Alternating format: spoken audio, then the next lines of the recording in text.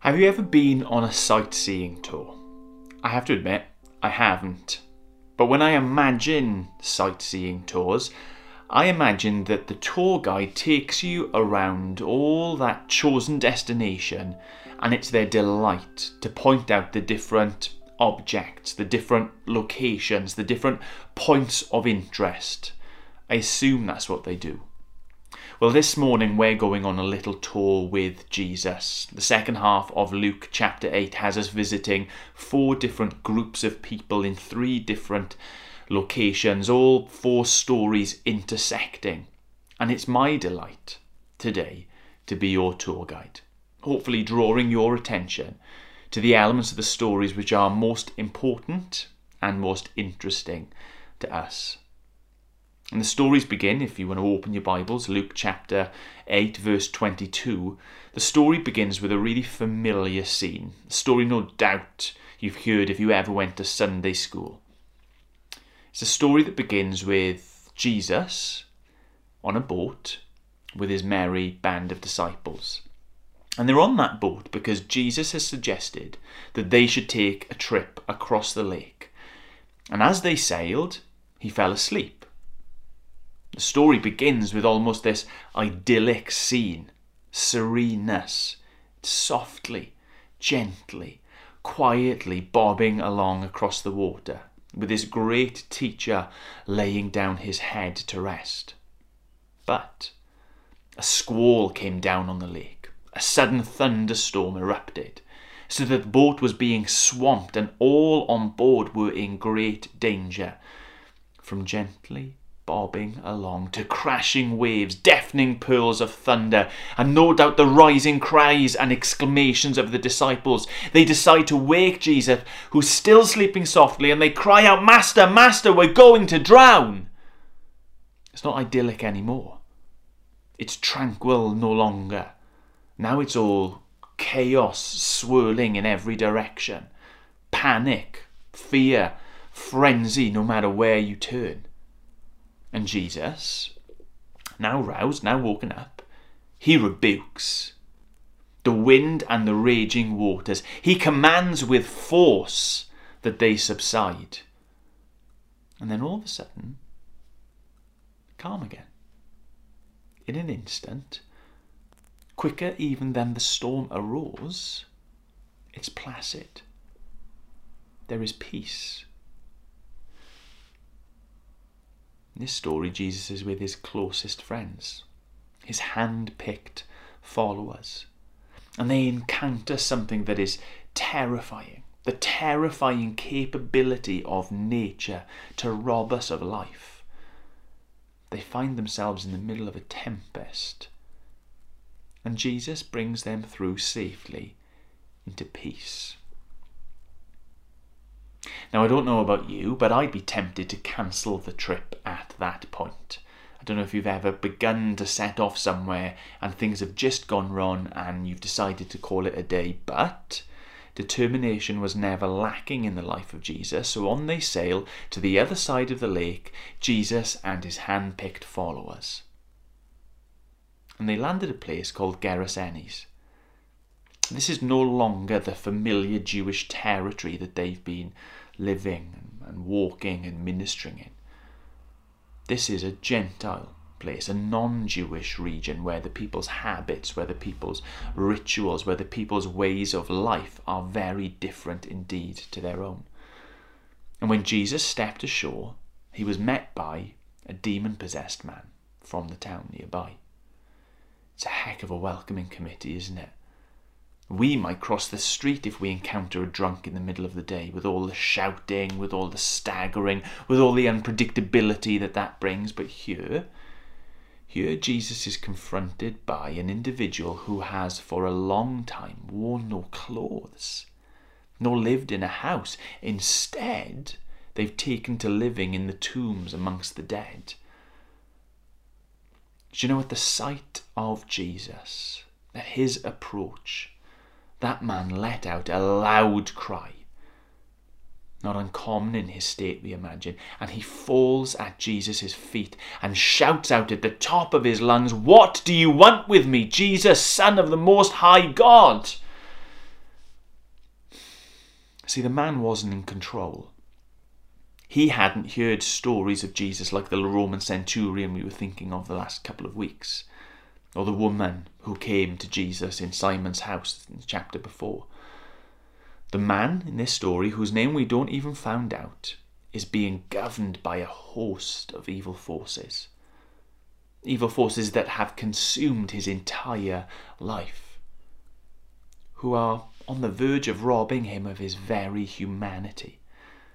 They have forced him into this existence of rage, a world filled with fighting and shrieking. They forced him to fill the air around him with sounds of screaming and to terrify everyone who encounters him, so much so that he's had to go off and live amongst the grave in the dead.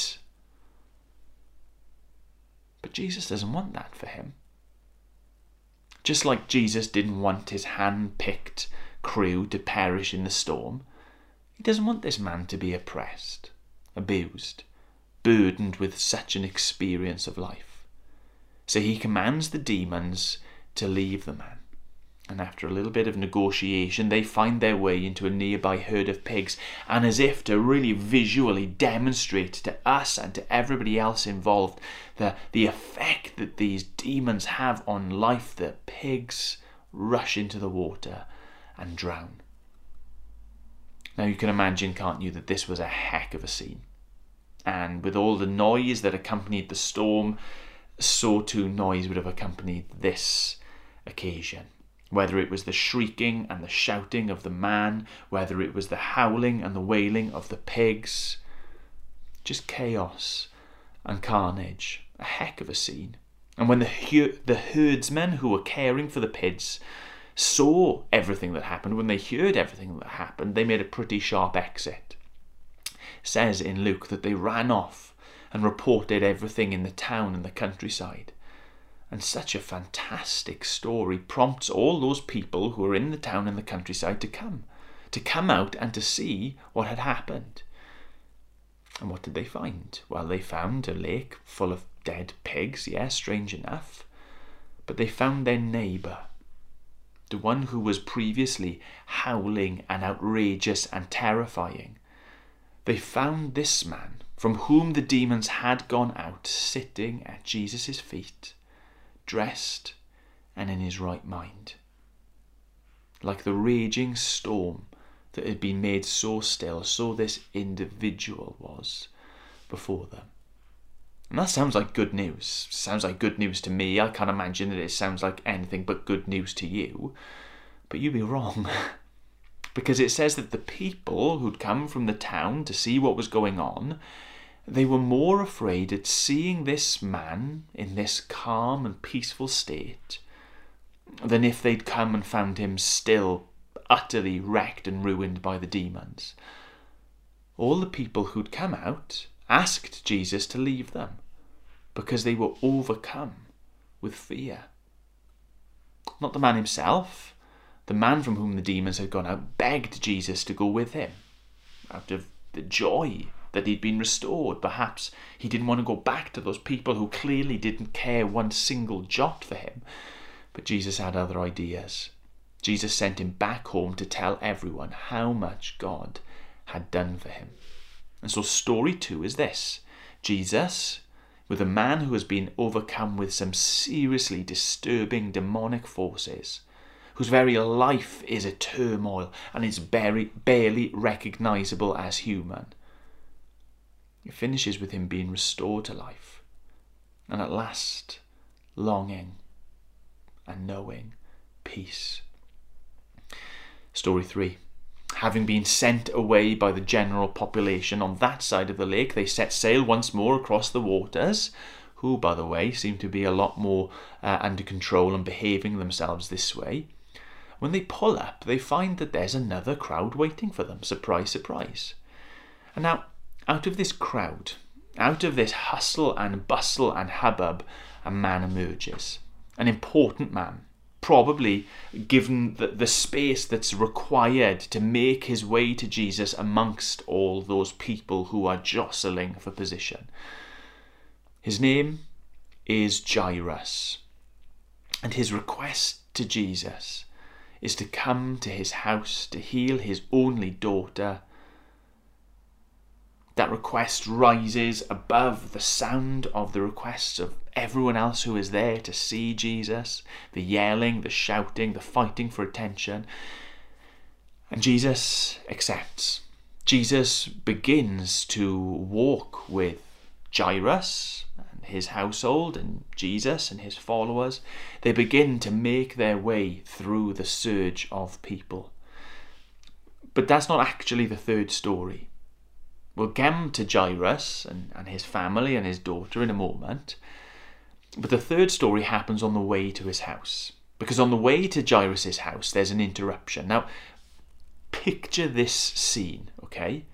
With every 2 steps forward that they're making, they're being pushed 1 step back. Progress is slow. People are struggling to maintain their balance amongst the sea of attention that's being directed Jesus' way.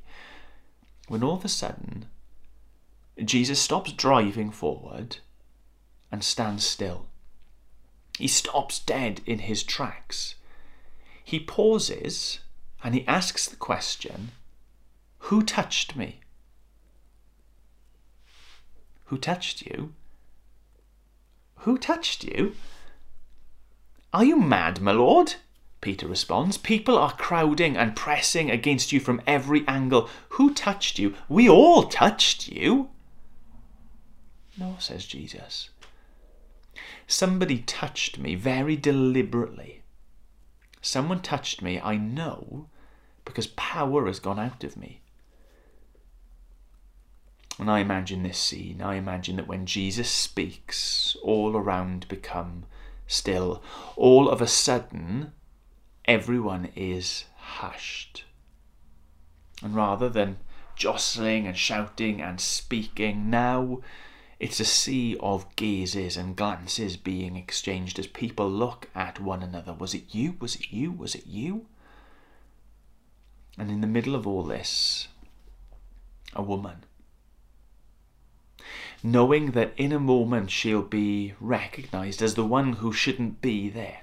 Shouldn't be as close to the others, let alone touching other people as she is. She steps forward.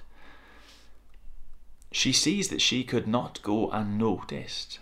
And it says that with trembling, she falls at Jesus' feet. With everyone gathered round, breath held, she shares her story.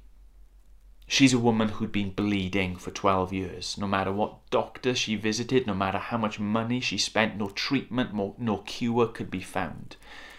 And yet she knew, simply touching the very edge of Jesus' cloak would make her well again. And it had. In an instant, it had. Now, in the midst of all the noises of the crowd, there was, for her, a greater commotion. She could feel the searing hot gazes of her neighbours burrowing into her. Her very presence, you see, there was putting them all at risk. Under the old ceremonial laws, her bleeding meant that she couldn't come within 2 meters of anyone else. I know the feeling of that at the moment. She'd risked it all to come out into the crowd in order to find healing. What would Jesus say? They all knew now that she'd stepped out of line, but what would Jesus say? Why had he stopped? Why had he called her out? Why had he made this attempted private secret thing into a big public thing? Was she going to be rejected by him as well as everyone else who lived in her town? I can imagine her heartbeat thumping, loud in her ears. I can imagine the sound of her own panicked breathing deafening her amongst the silence that had fallen. Jesus speaks once more and he says, "Daughter, your faith has healed you. Go in peace. Go in peace." I can imagine too that wave of relief that must have washed over her in that moment. Not only had Jesus dealt with her disease, not only that, but Jesus had declared her clean. Jesus had declared her acceptable in the presence of everyone. He was sending her away. With the end of all her worries, he was sending her away at last with peace. That's story number 3. The story of Jesus and this unnamed woman, a woman whose life has been ravaged by disease and finishes just like the 2 before with this glorious peace. And now we can turn back to Jairus. You remember Jairus? He's the one who'd invited Jesus to come to his home through this crowd to heal his daughter. He'd been standing nervously, patiently by, waiting for this interruption to be over so that the rabbi could get on with the serious business of healing his daughter. You can imagine that he'd been anxiously wringing his hands. Well, he's not just keen, he's very keen for the encounter to draw to a close. And as it does, people from his own household come and approach him with some devastating news. Your daughter is dead. Don't bother the teacher anymore. Imagination time again. I don't think it requires an awful lot of effort, does it? The colour just draining from his face. The knot tightening in his stomach. The crowd, which is still jostling him around, just disappearing from existence because the thing that he was afraid of most in the world has come true. His dear, darling daughter has died. There isn't the same noise as on the boat or with the demon-possessed man or even in the middle of this crowd because it's all gone. But there's a storm, all right. There's a storm which isn't just subduing the boat, it has wrecked it, it has smashed it to pieces, and now Jairus is alone out there in the middle of the water. But as this has been going on, Jesus' gaze has been fixed on Jairus. And after a moment, Jairus hears Jesus speak. Don't be afraid, just believe. She will be healed. Now, I've heard stories before of people who have been promised healing, of people who have been promised restoration, and it gives them hope for a small amount of time, a short amount of time, but in the end, when the cruel, inevitable thing happens, that hope turns to despair beyond despair. The promise seems to weigh on them like an even greater weight, and it can crush people.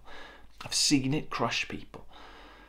To think that Jesus here is speaking to a man who has just lost his only daughter, and he says, don't be afraid, she will be healed.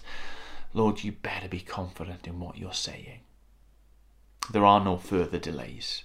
They make their way, they arrive at Jairus' home, and the air is thick with the sound of weeping and wailing and mourning, the sounds of pipes being played in lament for this lost little girl.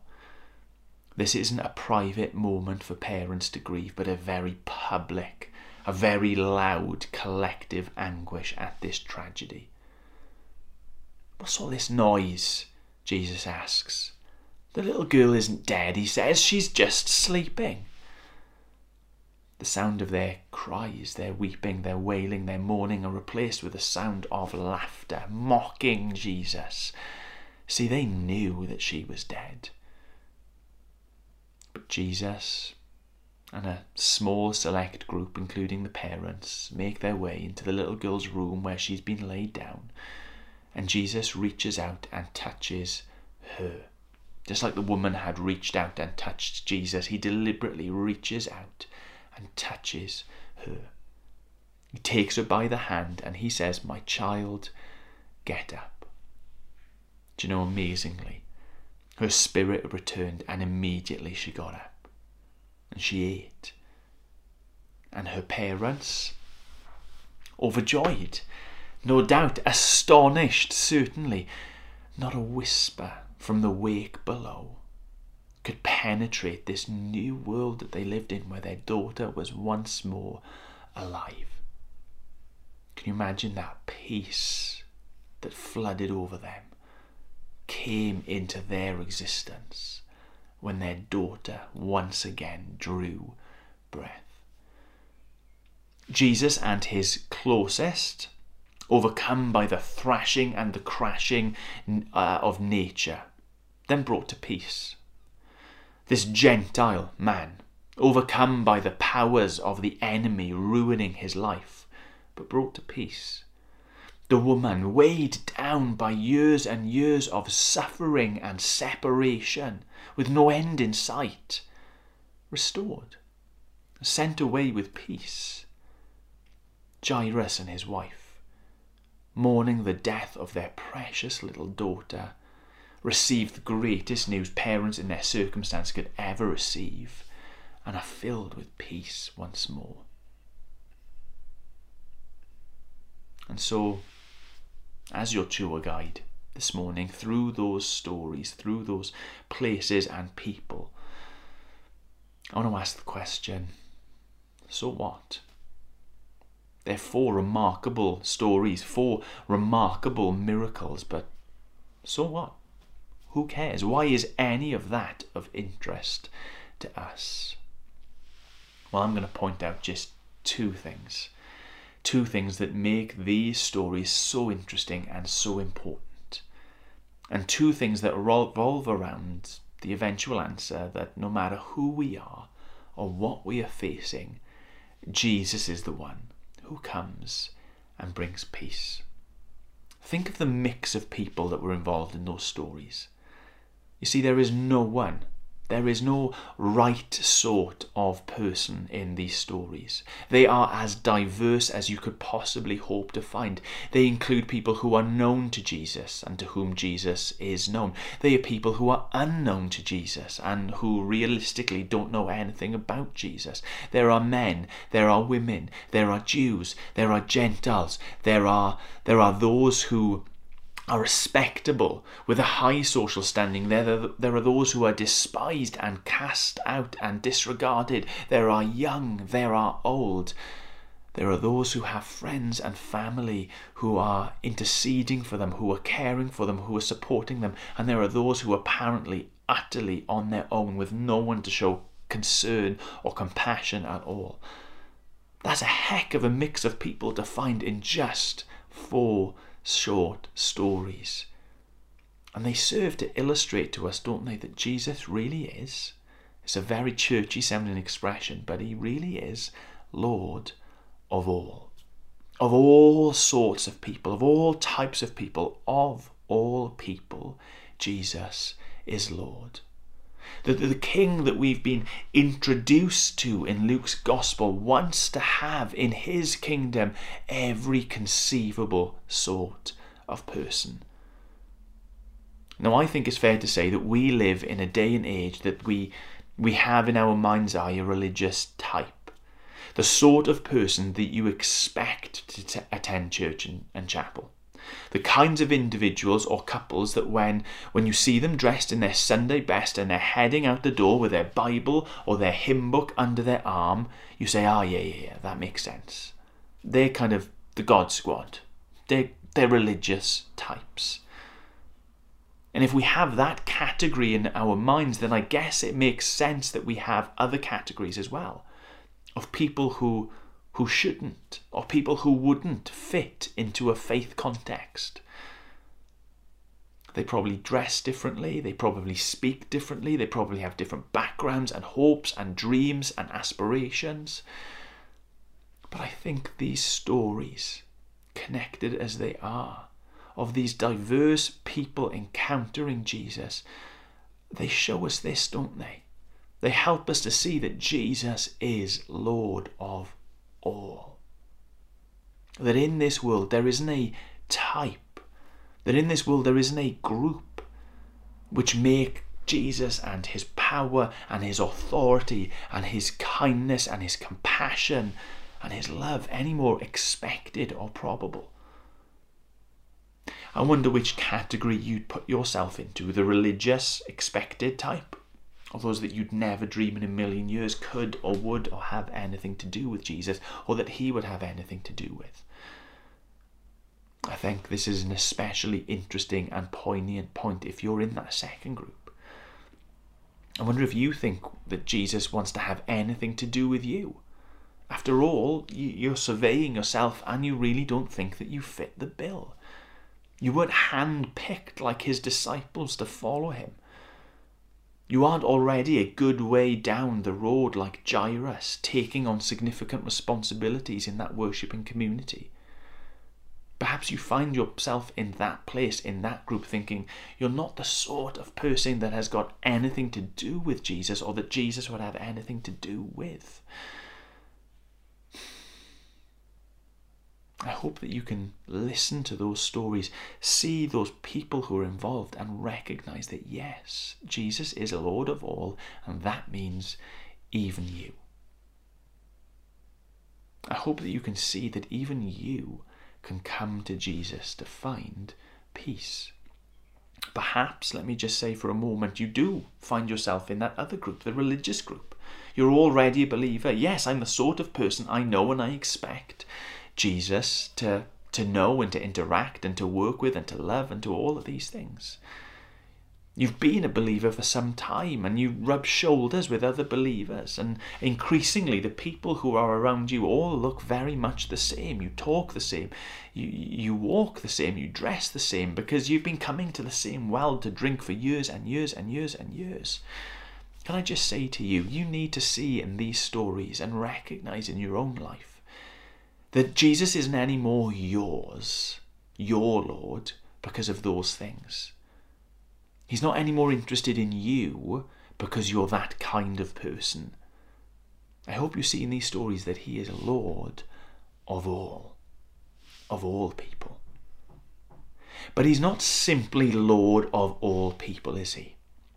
These stories show us that he's Lord of all situations too. Did you notice the diversity in the stories? It wasn't just this monotone, monotonous problem that they encountered. The problems were all vastly different too.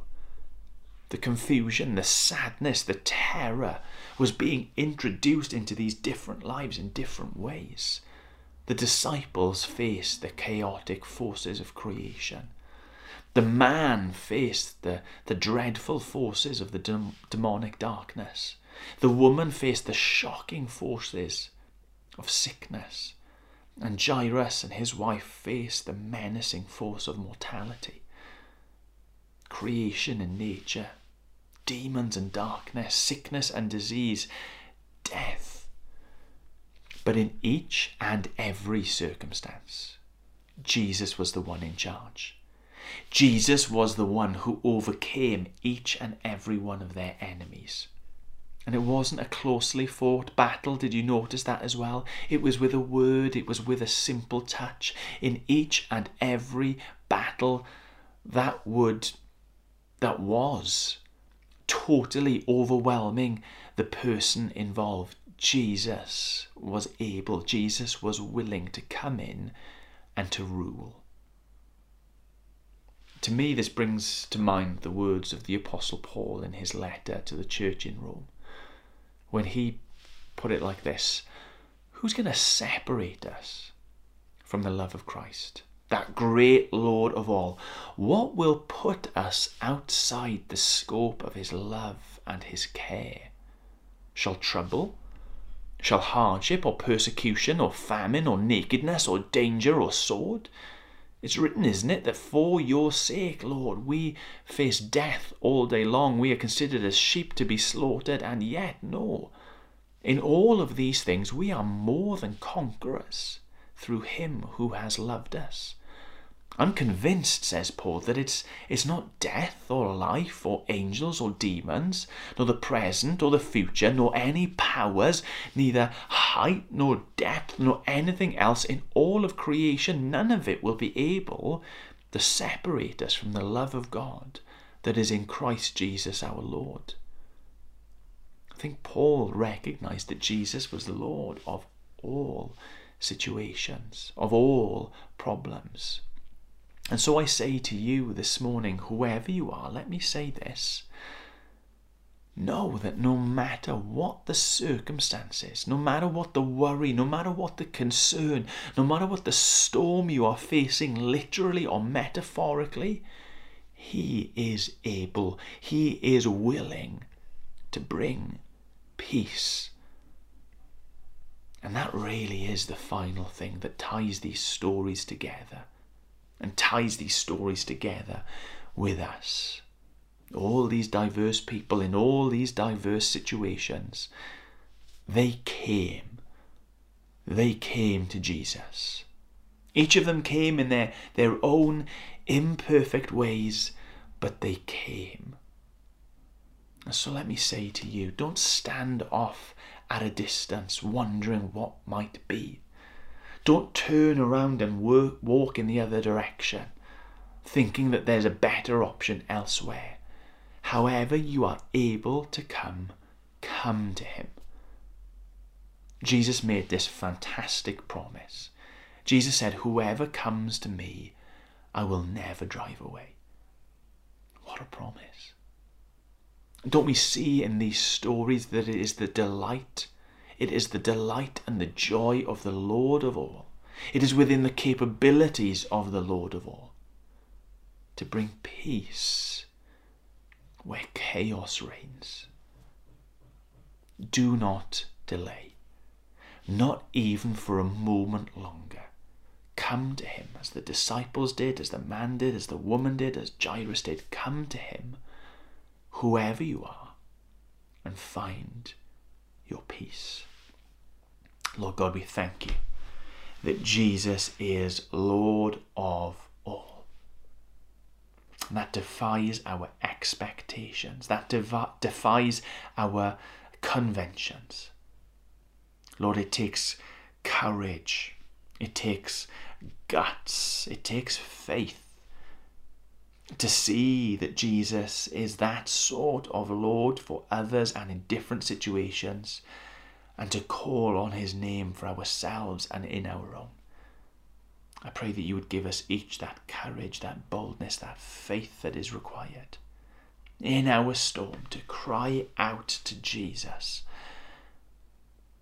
Lord, I don't pray that peace will come, because I am certain that when we call out to you, when we come to you, you do not drive us away. In Jesus, you bring us to perfect peace. And I thank you for that this morning. In His great and glorious name. Amen.